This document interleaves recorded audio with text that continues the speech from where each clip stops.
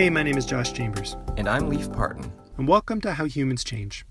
Every episode, we speak with someone who has undergone some kind of change, and we get the backstory. This episode, we spoke with Katie Sutherland. The year Katie turned 30, her sister, who had Down syndrome, passed away. When her sister passed, Katie was quite literally given the permission to move on. And this resulted in Katie making some big changes across her life. We talk about career, the Enneagram, changing life values, shifting careers, what it's like to turn 30, and what it was like to grow up as a caretaker and to be loved unconditionally by her sister. Katie is a fantastic personal trainer. She herself has thought quite a bit about change and how it works, as her career is helping people make changes in their own life. So she had a very unique and interesting perspective throughout all of this. She's a figure skater, a sister, a wife, a mom, wonderfully kind, and as you'll hear, was incredibly transparent throughout our conversation. For that, we are very grateful. We laughed, we cried, and we hope you do too. If you enjoy this episode, please subscribe. We've got lots of other great episodes coming soon. If you know anyone that's undergone some major change in life and would love to talk about it, reach out at howhumanschange.com. Perfect. So why don't you just start with real quick your name, the little bio thing. Cool. I'm Katie Sutherland. Welcome, Katie. Thanks. I am a mom, a wife, a lot of things. How long have you been married?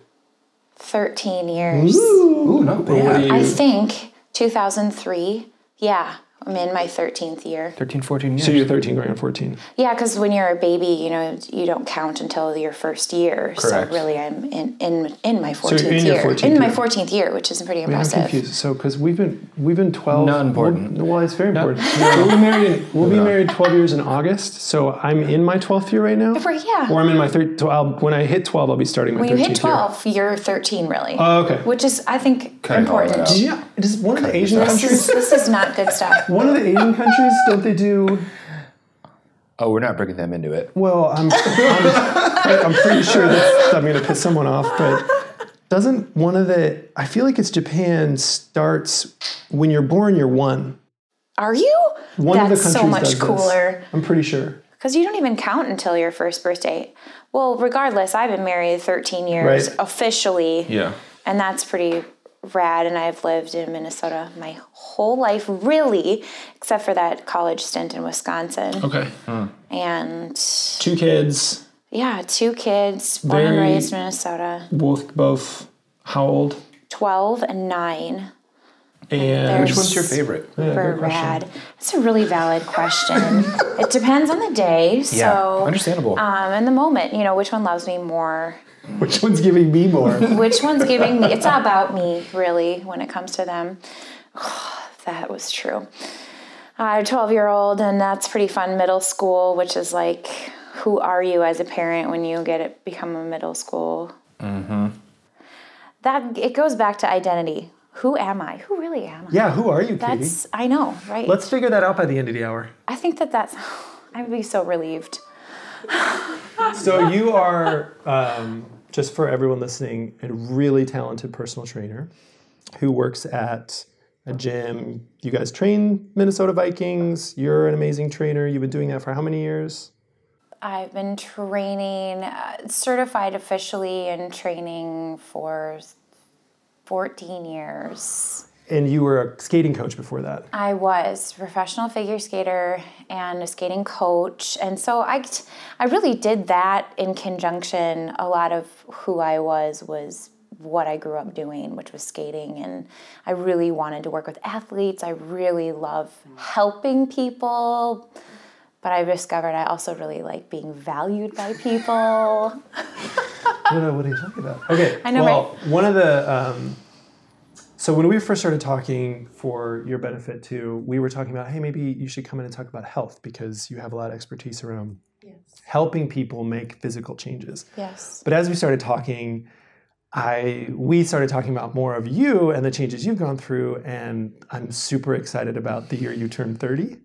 So I was wondering, we could talk about that, because there's, if I'm not mistaken, you changed careers, you moved to a new house, You took a personality test that basically reframed how you thought about yourself. A sibling passed away. You had like huge conflict with your parents, kind of at all, and you turned 30, which as we know is when women just start declining. I know, my body just fell down, really. Everything went pointed the wrong down. That's what one of my friends told me. She said, you'll turn 30. And I was like, do you know me? That's not happening. That's not happening. That's not happening. That's not happening. Mother. Okay, so to start things off, to give people a little bit of context of, we're gonna end with like, what was 30 like? What led up to that? What's it been like after that? But to give people some context and just kind of warm things up for who you are, what were you like in high school? Oh gosh, I think everybody I think everybody in high school would say I was really just I was a nice girl. People liked me. Generally, I had a sidekick. Her name was Katie too. We both were KDHs. KDH, Katie High, Hillique, and Katie Ha, Katie Hartman. Really? We kind of, this is a real thing. So people called you Katie High? Katie squared, and we sat by each other, and I feel like my friendship with her really was a opportunity for me to not be afraid to go or do anything or be anywhere. I'm eternally grateful for her for loving me. Do you still know her? Yeah. Really? Yeah, I'm going to see her next week. Oh, really? Yeah. Did you guys meet in high school? We met in 7th grade. So you were really sweet. Everybody loved you. Was there any was there any not sweet loving side? No, there were definitely adversarial moments in childhood, for sure. But they didn't involve you like jumping off of a roof high on cocaine. Well, I didn't have access to cocaine. I just didn't have enough money. But I did drink a lot of Mountain Dew. But there may have been. Okay, so high school was like you and Katie squared. Totally. And you're one thing probably very few people know about you, or a lot of people, I don't know. Do people know that you were an excellent skater and were on your way to maybe doing that professionally? Was that I think that is really a thing that comes up a lot somehow. I feel like it's it's kind of in my bio. It's like when people ask it's a huge part of my personal fabric. Yeah. Can't even. Well, especially as a trainer. Yeah. Because I have a similar sports ice professional background, but in what I do, it's definitely not. It doesn't come up. No. But it comes up all the time. That's one of the favorite things people like to talk to about. I mean, really? You could be like doing such cool things and people like, you were a figure skater. What did you think of what was the movie, The Cutting Edge? Was it The Cutting Edge? The Toe Pick movie? Toe Pick. Yeah. What was that movie called? You didn't watch this movie? Missed it. Oh, that's a shame. Neither Josh or I liked this movie because he was the hockey player and I was the figure skater and the Planchenko, is that what it was called? The Panchenko or something. There's this move that was like... He threw her in the air. All laws of physics completely defied it. Oh, sure. He basically threw her sideways at an upward angle, which would and somehow she came down straight. Obviously, like a cat. Like a hovercraft, straight down. Yeah. I loved that What movie was that called? Cutting Edge. Yeah, it was Cutting Edge. Yeah, you were right. Okay, so pre high school, this is totally putting you on the spot, but if you could think of a story or two that sort of summarized, gave us insight into your childhood. It was super cool and super crazy. I look back and I think I was 9 and I was doing that. That being figure skating?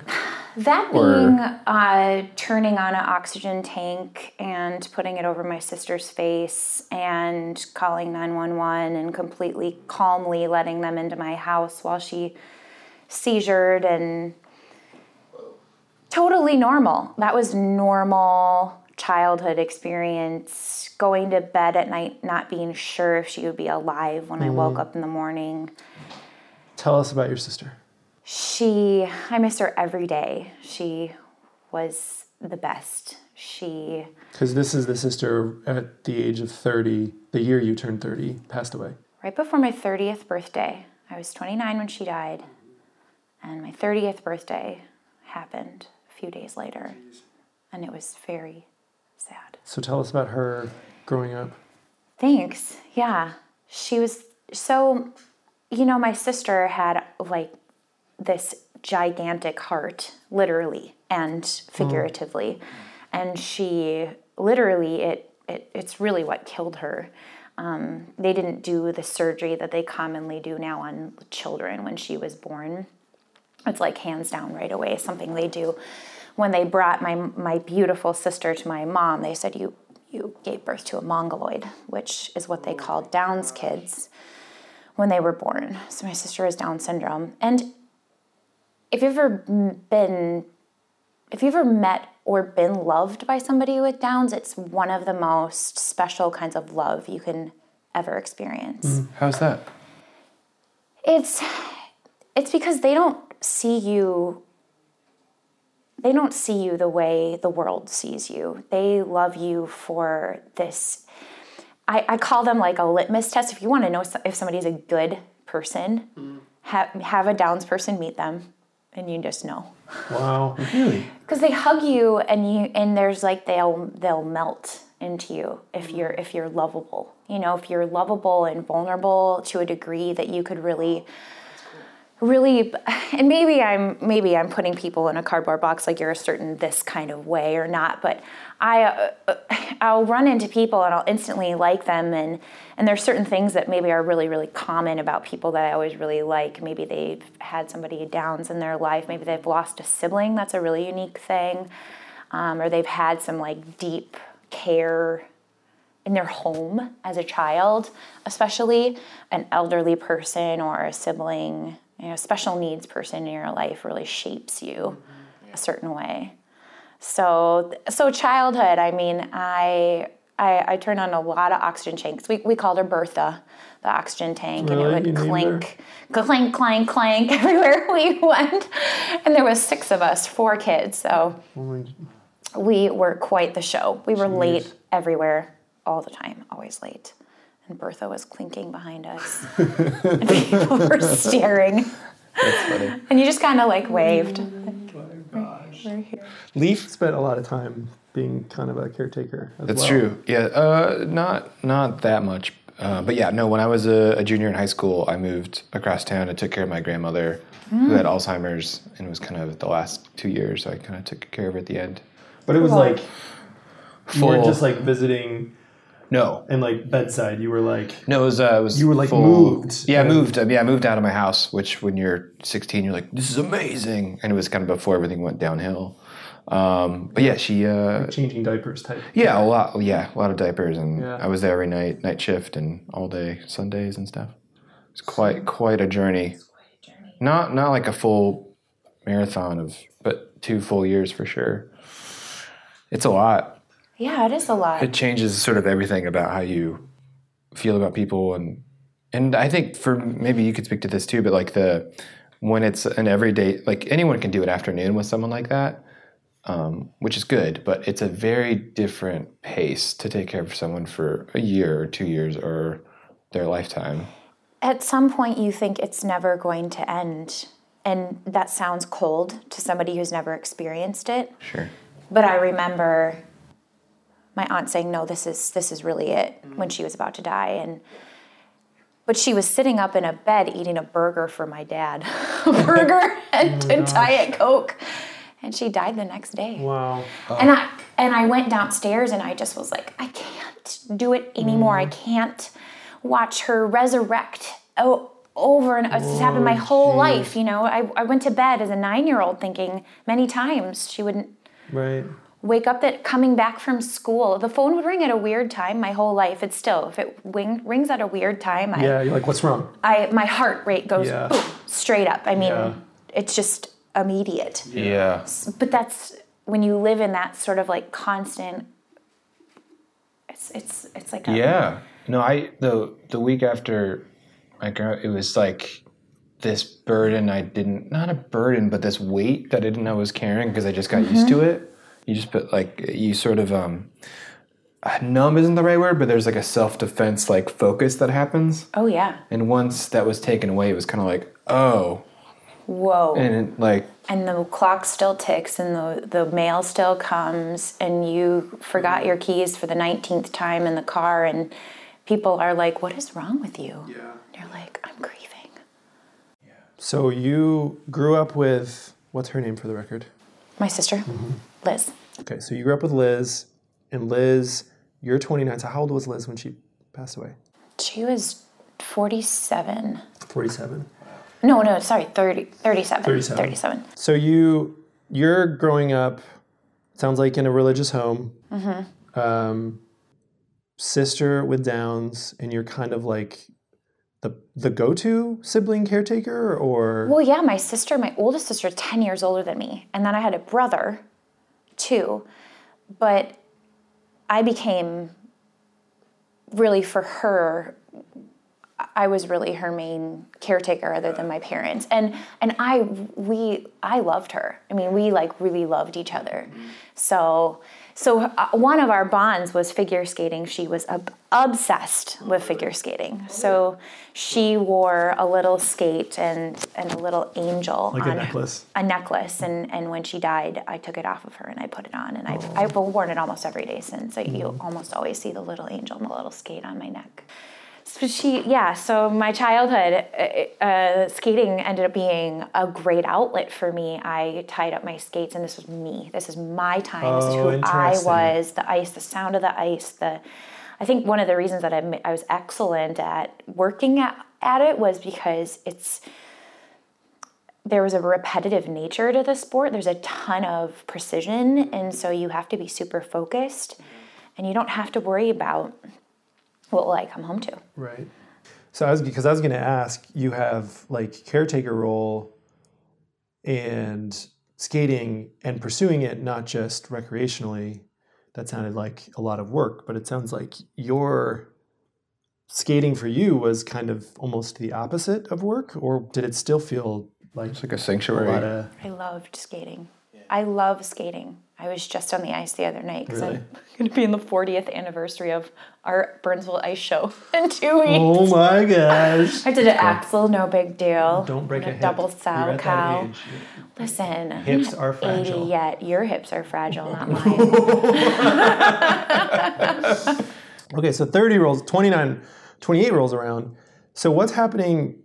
I know a little bit about your story to the point that when Liz dies, you are like, oh my gosh, things are changing. Like a lot of change happened. Some of it's because I think you decided to make some changes. Some of it's because it sounds like just this big life event takes place that's not in your control. But before you get there, when you're looking at 29 going on 30, were there like little things, but like you leave home, you get married, big life stuff, but what was going on during that period, like 20s, where like what types of changes and shifts were happening where you're not in the house with Liz anymore, you're not pursuing professional figure skating anymore, you're figuring out life, having kids, all that stuff. Like what was going on with you? I look back and I think, does the world change and so I change? Or do I change and so the world changes? I don't know if the chicken comes before the egg or the egg comes before the chicken. Well, it's clearly the egg. Clearly, I have no idea. Flight of the Conchords up? Do you guys watch Flight of the Conchords? Yes. Do you ever see that Flight of the Conchords up where they argue about chicken and egg? Oh yeah, expose Murray to the funny. concept. Classic chicken and egg. I can't do this. You're like, everyone's like, that's a stupid question. And then, like they ask him, which one comes first, and he's like, well, that's clear. The chicken. Oh. So funny. I love them so much. They make me laugh so hard. I look back at that time and I think that was so hard. Let's bring into that 2007 was the market crash. Yeah. Oh, same time. Well, this was like, Ish. We're talking like 3 years, 2 years prior to my sister's passing. So big things are changing in my marriage, in the economy of the world. We buy our first house. We actually bought my husband's parents' house. Oh, weird. Cool. It's weird and weird, cool. or is it cool? Weird and cool is both. Totally what it was. Weird and cool because my husband's dad committed suicide in that house. Oh, yeah, it's weird now. That's weird. Yeah, now it's just weird. And cool because we still wanted to be there. Yeah. You know, so how can you be in that house and how can you... So I'm tucking my son into bed one night And I said, buddy, you're getting big. You're kindergarten. This is big time, big deal stuff. Yeah. Going to school. It's like, what if you got the big room and mom and dad went downstairs? And my husband overhears me. And I come out of my son's bedroom and he says, what don't you get about the fact that I don't want to stay here? And that was a huge thing. Wow. Market crash, we have no money, we're house poor. It's really house poor, super house poor. Husband's back in ministry, which isn't known for its financial gains as far as... Not so much. Yeah. Or general enjoyment. It's hard. It's hard thing. And so that all kind of, I feel like if I look back, that was kind of like this moment where I was like, what? This house, my parents live a mile and a half away. I live a mile and a half from the ice arena that I work at, that I loop back to my sister's to see my sister before I go home. It was such a hard time. I feel like I was torn in many directions. I was a daughter, I was a wife, I was a mom, I was a sister, I was a caretaker, I was a coach, I was a trainer, I was epically sort of failing at all of it, I felt like at the time. So this one memory of you and your husband having this conversation about, let's not stay in this house. So that, it sounds like that was a small, maybe a small chink in the armor of maybe this isn't working. Yeah. Were there other moments like that where you're like, just things that really stuck out where you can look back and say, oh, something shifted in that moment? Yeah, there was a moment actually with my partner that I was coaching with at the arena, and I really felt like both of us were coming to a place where we either needed to keep doing this or stop doing this with our students, with where we were at with those kids in their lives. And the idea of not coaching anymore, the idea of not being a caretaker. My sister's in her last, really, she was on hospice at that point. She's like one of the record holders for hospice, of course, because she's the ever-living woman, 9 months on hospice, her second time in hospice in her life. Wow. So, I mean, she's amazing. Grief. Good grief. She really kept us on our toes. So she's failing, and I saw that moment with my co-coach, and I think I just my eyes went. I opened my eyes, and it was a moment of who am I? What am I doing? Because coaching wasn't fulfilling anymore, or what was going on there? I think there was a moment where I realized I wasn't going to be able to continue being. Another piece of my identity was being a mom, and I couldn't be a mom and a good coach at the same time for what I wanted. What was going on? Merely that I left the house at 3:00 in the afternoon and came home at 8 p.m. And little Mr. Kindergartner never saw his mom. Right. So it was pretty, that was a pretty black and white. It wasn't more of a philosophical, I'm not sure if I enjoy coaching. It was more like, I can't be the mom I want to be and be a coach. There was one other thing with the coaching. The United States Figure Skating Association, or United States Figure Skating, was changing some regulations about coaching and some rules and a lot of hoops that were going to have to be jumped through. And I really needed to make a choice. Was I going to be a Bachelor of Science in kinesiology and be the science nerd that I really love being? Because you were in college at this? No, but my degree is really this heavily biology-based background, and I love chemistry, science, cell biology, etc. Yeah. And that wasn't going to be happening. I wasn't going to be talking body chemistry and such in the skating realm as much as there were maybe opportunities for that, but. So there was an external factor that sort of forced some kind of a decision, or maybe helped you look at it from a new angle. Am I really willing to put this much effort in? What would have happened, do you think, if the rules just stayed the same and it was status quo? It maybe wouldn't have forced my hand so much. It maybe wouldn't have. Do you think you could have? Do you think you might have been because what I'm hearing is you're saying, I'm glad I wasn't coaching anymore. That's suggesting that you like where you're at now compared to then. So maybe we'll get to that in a minute. But would you have quit anyways, do you think? Yeah, I think that I really had to think about, that was the first seed that has now grown into what I would say a forest of values for me. I was forced to really put my money where my mouth is and say, I really care about being a good mom means this. Right. That is no judgment on anybody else's decision on how to be a good parent. But for you, it was like me, physically present, consistent time. physically home after school, Got it. physically home cooked meal, physically dinner table, eating family meals is a important value to me. Okay. That's great. So Those are all stupid. I think you're a bloody idiot.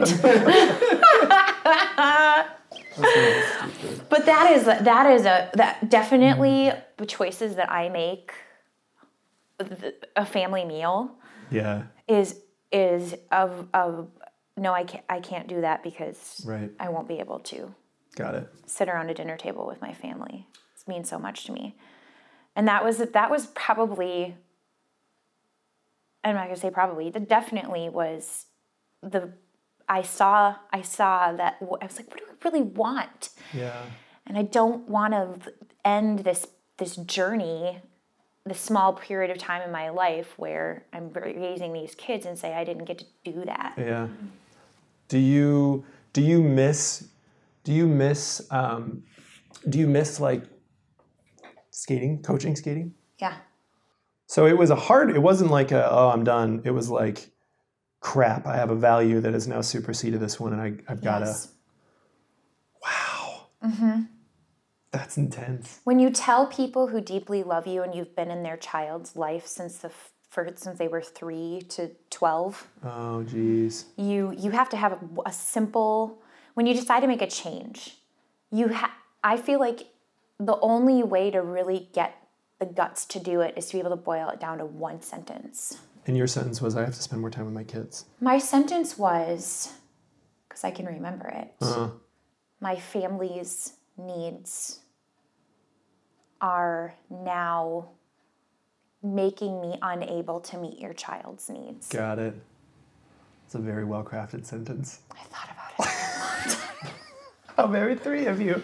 How did that go over? They were so supportive, That's great.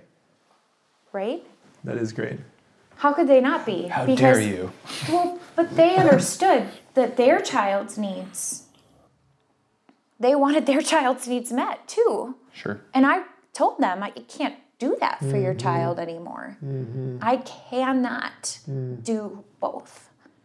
For me, I couldn't. So this is happening. Liz is happening, and right around this time, if I'm not mistaken, so there's a couple more things that you moved away from your family, and you took the Enneagram test that was like, oh my gosh, Yes. this is the box that I've been in. What's happening? Yes.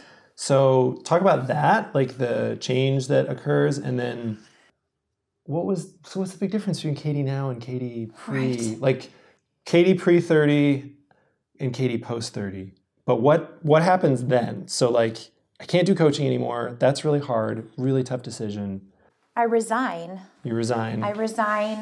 We transition all of our students, my partner and I, I pack up my stuff. I sell my home on one side of the city near the ice arena, right by my parents' Because you guys are like, house. we don't want this house anymore. We're house poor. And my sister passed in December, and I'm moving now in June.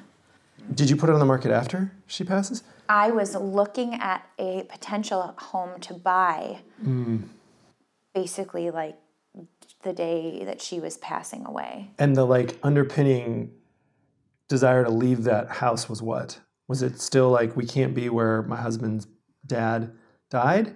It was a huge shift of saying we're not these kids anymore. We're gonna be. He and I really when he said, "What don't you understand about the fact that I don't want to be here? What don't you understand about the fact that my dad died in this house? What don't you understand about the fact that I this is not really my home. And it was my home. It was my home. I loved that home. That for me was a moment of going, okay, what is home? Another seed. And a seed of a value. A value. A home is where my husband is. And that really bonded us in a way that we had never. Home was still, I could still go to my parents' house and snuggle up on the couch and fall asleep and not go home to him. That's so interesting because I left home when I had just turned 17, and I left to go play hockey, and it was like, I was living in strangers' homes. There was no, right. And I haven't been back really since. And then when I got married, also was nowhere near family. And then we moved to, as you know, to the East Coast for 10 years. And had never had that experience of like needing some physical separation and like redefinition of home. It was always kind of this like, we're home. Like we're you and me. That's what home looks like. And we didn't buy a place either. So it was we never could rely on our apartment to be like, well, this is home. It's like, well, do you want to stay another year? Do you want to renew the lease? What do you want to do?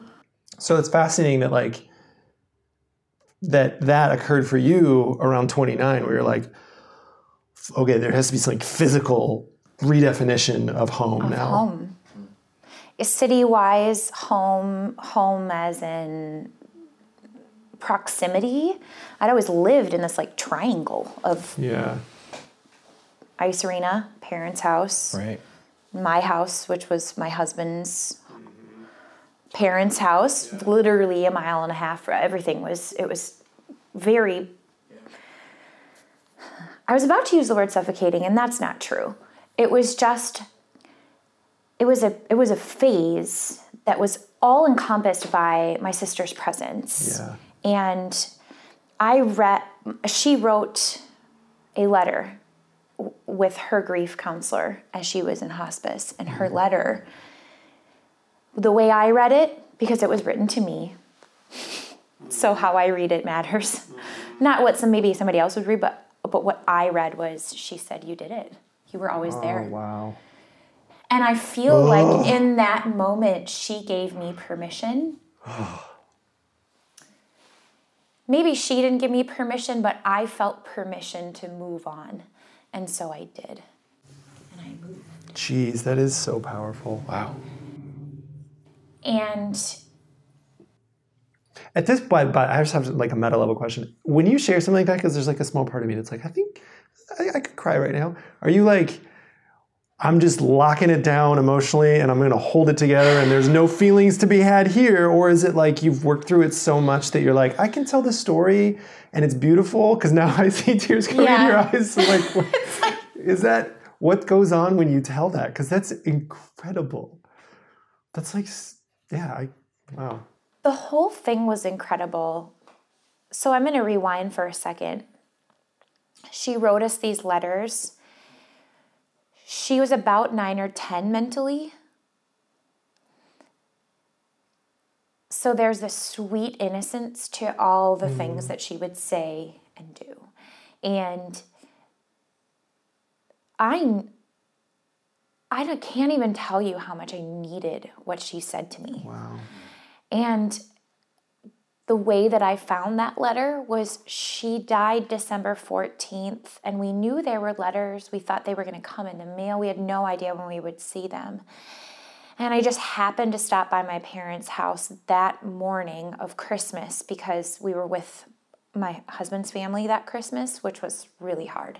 Because I just really wanted to be with my family when we just lost her. And I went to my stocking. I don't know why. I was at we were picking up cinnamon rolls and slush before we hit the road, and I found that letter. We found our letters in our stockings. She had put them in her Christmas. Yeah. Oh my gosh. Oh my gosh. She put them in our stockings. That is amazing. Jeez, Katie. I think that I can. So I've really processed what happened on a level that's felt. when you make big changes in your life, I think you have to go back a lot of times and keep narrating to yourself your story so that you don't think you're crazy. Yeah. Yeah. Like, why did I do that? Why did I? Yeah. Or Why what did I happened? Just like, what happened? Yeah. Because you're so in it. Yeah, you can't even see. I look back at all those pieces and I see this puzzle that was kind of dumped onto a table before I even knew that I wanted to put it together. Pieces of my childhood, pieces of my identity that I didn't know, and so I got this permission note in my mind from amazing. my sister, who I had spent my whole life really caring for, and ended up resigning from coaching. This apex of motherhood and a wife. Who am I as a wife? Who am I as a mother? Who am I as a daughter now? Wow. What strikes me about it is probably you too, Leaf. I don't know, because we talked a lot about some of the changes that we've gone through. Is, man, I wish that I would have gotten a permission slip like that. Like, that's really amazing and beautiful. The pain, I'm sure that type of permission slip isn't great because of why it occurred, but there's been so many changes that I've gone through that were hard to decide, amorphous, ambiguous. Like, you're just grabbing onto whatever sliver of clarity that feels rational and logical that's combined with your gut, and you're like, okay, I'm going with this. But to have this permission note that's like, you are allowed to now change these things, sounds like almost attractive in a weird way, considering what the context is. Was it like, so like, do you think you would have gotten there without it? Like, how long would that have taken? I would have gotten there without it, because I felt what she told me what I already knew. I already knew it.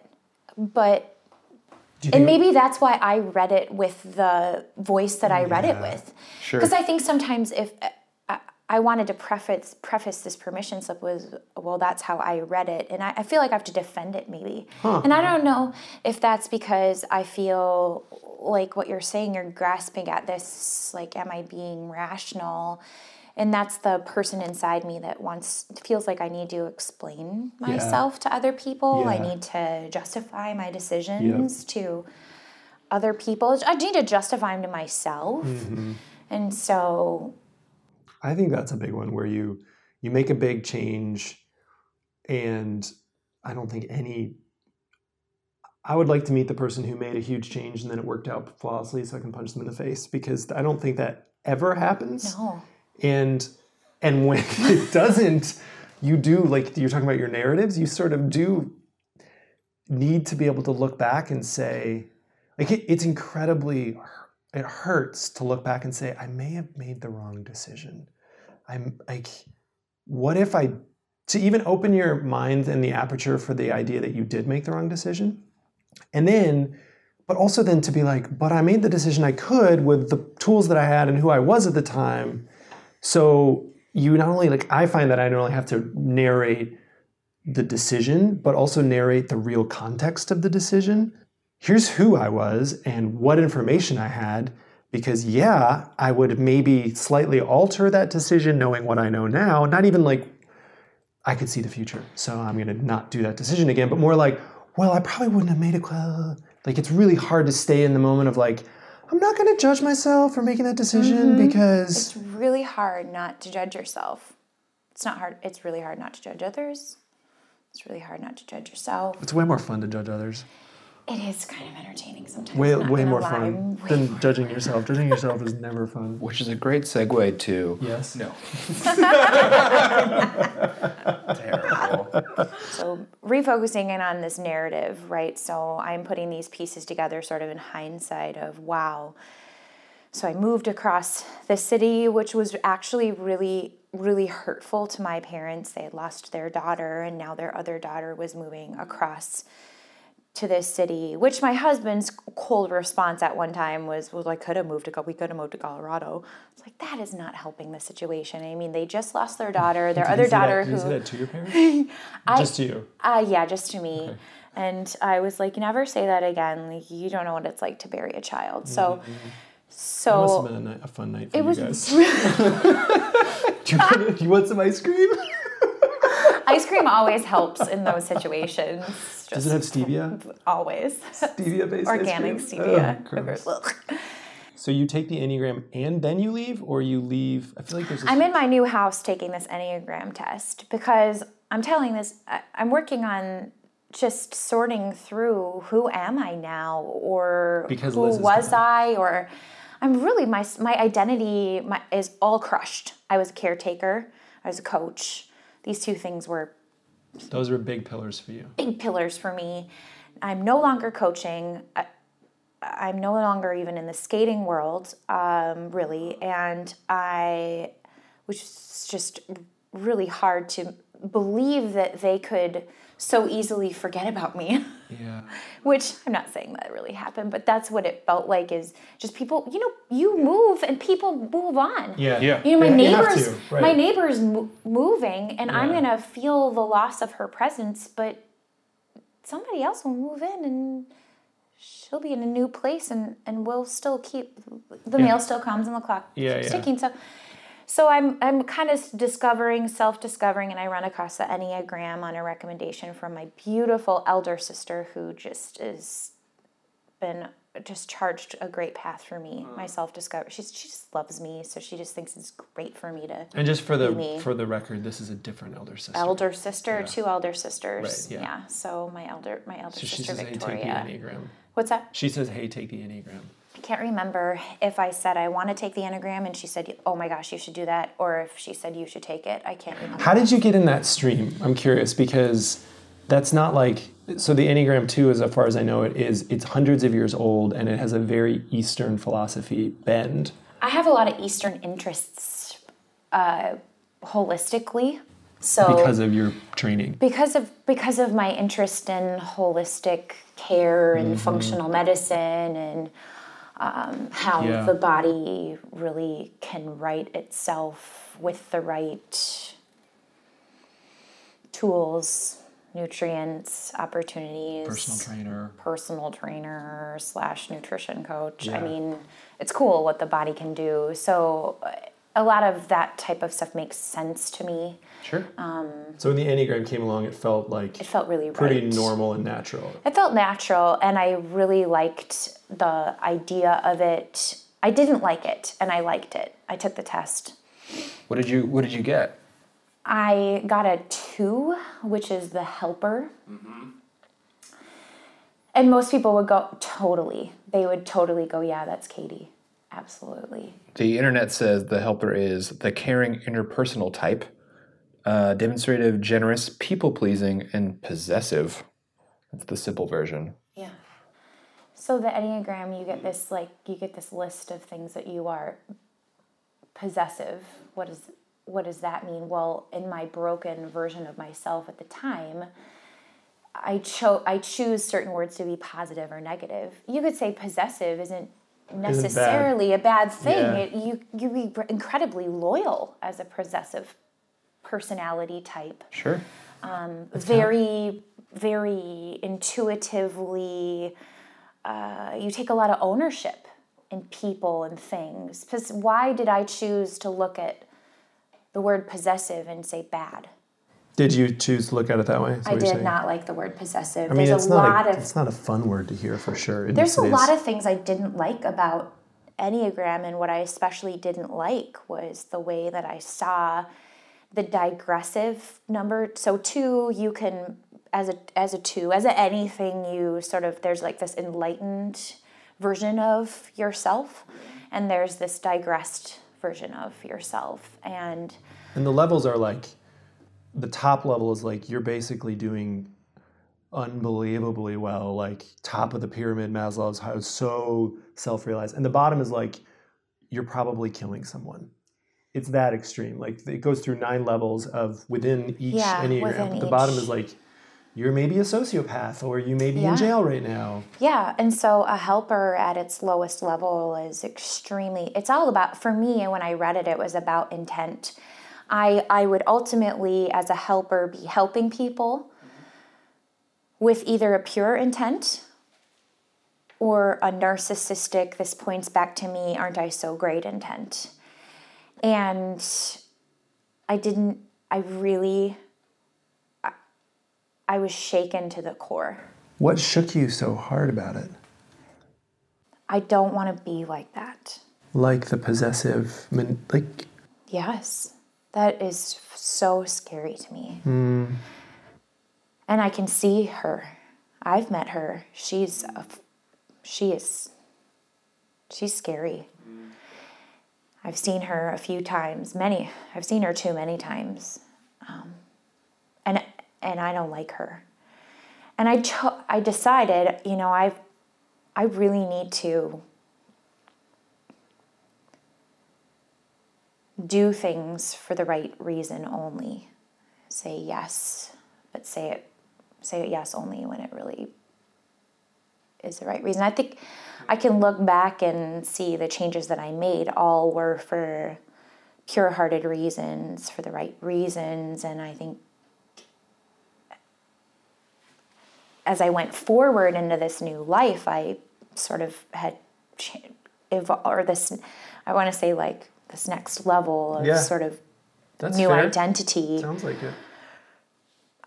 I wanted to be the best version of me that there was. I don't want to be anybody but me, and I want to be the best me I can be. I'm laughing because there's going to be a reveal later about the Enneagram, and what you just said is so perfect. I know, it's so funny. But in as practically as you can, pre-30, post-30, like the best version of you, how did that look different as far as you were understanding it at that time? Here's a huge one. If somebody said something negative to me previously, my thought would have been, gosh, well, I probably deserve that. I probably did something that made it sound a certain way to them, that I could see where they were coming from. I could see how they would say that about me because I probably gave them permission to do that for some reason. Basically, I was, and I still revert back to this often, and I have to pull myself out of this. I was allowing a perpetration to be appropriate, and I was playing the victim all the time. That was my identity. I was because I'm a punching bag, people punch me. And so I'm just going to try to be a better punching bag. I'll try to be a tougher punching bag. I'll tape that broken corner up and maybe I'll move out of the way a little bit. Even though I still am a punching bag, I'll move out of the way a little bit. Wow. And I think you're going back to like caretaker mode, and you're in survival sort of. It's like a survival mode for a really long time. And so you're trying to kind of get by. Yeah. And you then don't have time to visit your feelings on those topics. You're like, oh God, I got punched in the face. I don't have time to deal with getting punched in the face. I got to figure out a way to not get punched in the face. I got to figure out how to not get punched in the face is really the thing, and or get a tougher face, Right. wear a harder mask. Because You in your world, and I want to be really careful because it's not. Liz was not abusive, but there is a correlation of like the abusive relationships where it's like, well, if I just wouldn't talk so much, he wouldn't hit me. Yeah. But that's kind of like, well, it's Liz, she can't change. No. She's not gonna be able to do anything. There's a real limit to her capacity to change at all. So I gotta be the one to figure out how to shift. And part of the reason that the poison was so probably potent was because it wasn't a bad thing. My sister wasn't ever a bad thing. Right. And that's a lot of people's story. What they were involved in that created their situation, none of it was necessarily bad, but it was reinforcing a narrative, a bad story you tell about yourself. I am a caretaker. I need to make myself smaller. I'm sorry. Did I get in the way? Oh, I did that wrong. How can I fix myself so that it's easier for you to be who you are? Those are all things that it was really easy for me to be. So post self-discovery, working on trying to. So now somebody would say something bad to somebody would say something bad, maybe to me about me, and in my best version of myself, and I'd like to say that most of the time I'm able to say, it's really hard not to take that personally. It's the first thing I admit to myself. Like, it's fair. That's hard not to take personally. They must have been having a bad day. And just let it go. Versus trying to change myself or make it okay that they said that to me and accept that they said that to me. Just take it on you. Yeah, it doesn't. So you're able to put it on them. It can roll off. Yeah, it's about them. It's not about me. Still, maybe making some excuses for them, but definitely still making move. Definitely still making excuses for people because I feel like it helps me to forgive them. Still. Yeah, I like to forgive people. So, if someone does something bad to you to this day, you'll be like, they must have been having a bad day. There's not a part of you that's like, wow, that was a real dick thing and that's inexcusable. Most of the time, I find a way to make it right. Got it. So you are having, sounds like really wonderful healing around not taking stuff personally. Try not to take things personally. Right. Yeah. So that's happening. How does that start to shift? You're now becoming more and more successful at your job. You're seeing your kids. You guys are in a new home. Mom's all mad at you because you're not her caretaker anymore or some weird messed up what's going on? No, that's pretty good. That's I feel like. Yeah. So what's happening then post 30 where you start to continue down this path of who am I? And you said you started to plant some seeds of value. What were some of the other big oh moment? I think they're aha moments. And it's Minnesota. That's a kind of different moment. That's Minnesota. Oh, yeah. Well, regardless of the vowel, I think we all know what I'm getting at here. Yes, I know. Oh, yeah. Acceptance is a huge word of myself and others, just accepting myself and others. Accepting myself means that I feel like I have more capacity to accept others. Can't say I'm a super big pro at it because I'm so hard on me.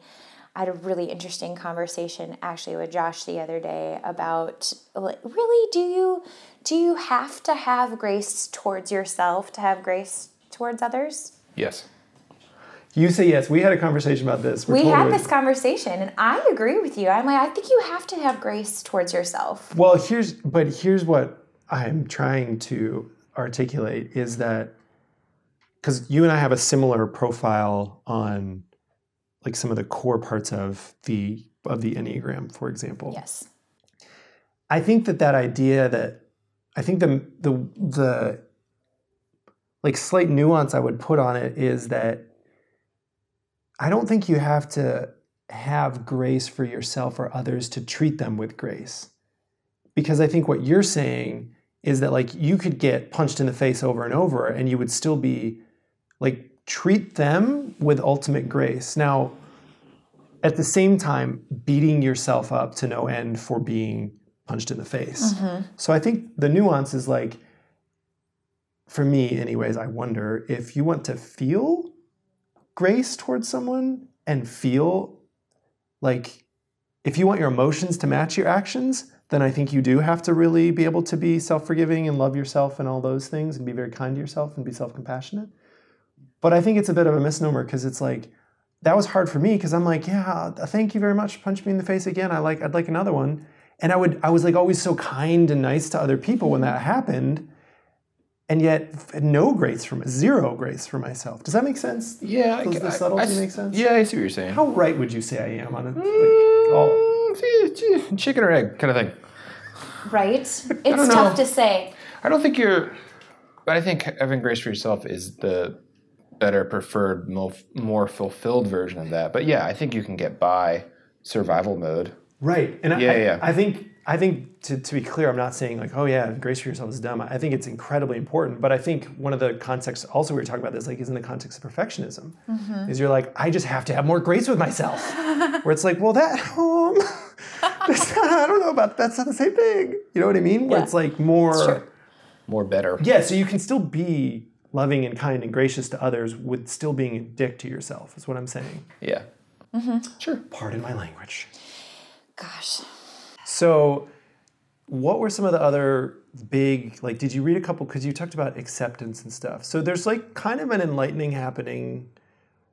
Did someone, were other people stepping in your life, or books that you came across, or defining moments where you're like, oh, another big like puzzle piece, to use your well done metaphor or analogy? I don't know, I get those mixed up.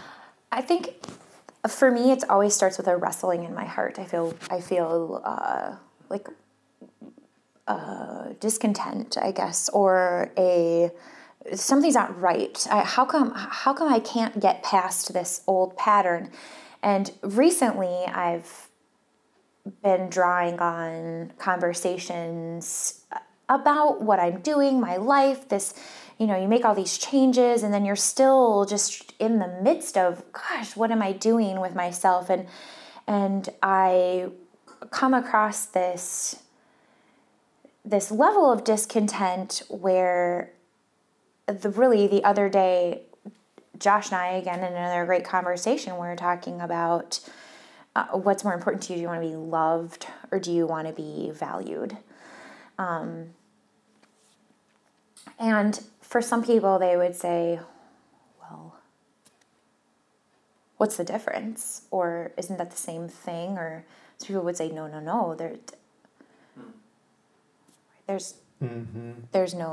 There is no difference, really. And I would say I've been very confused my whole life probably about which thing I really am wanting more in my life, love or value. And which one you're actually experiencing. And which one I'm actually experiencing. Right. Yeah. How would you separate them? Because there's obviously overlap, but how would you, in your mind, how do you separate those ideas?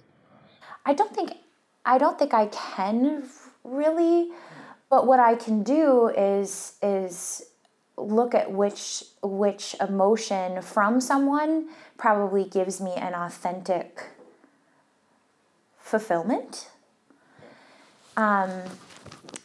I think when people value you, maybe there's action involved in value, and for me, that is a huge empowering and motivating feeling. Somebody really values me. They want to hear what I have to say. They want to So they're going to really say, like, do what I recommend. Yeah. They really want to. Respect is definitely more respect. I think that's kind of a good word. They're like, at the end of a session with a client, if they say, I just love spending time with you, that's like, oh, that feels nice. But if at the end of a session they're like, I just love the program you put together for me, the latter is going to be more, oh, that's fair. See, I did O again. That's a little bit more like you would interpret, the latter scratches that itch of value a little bit more, right? Yes. So, turns out I have a value itch. Yes, we all, many of us. Some. Not everyone does.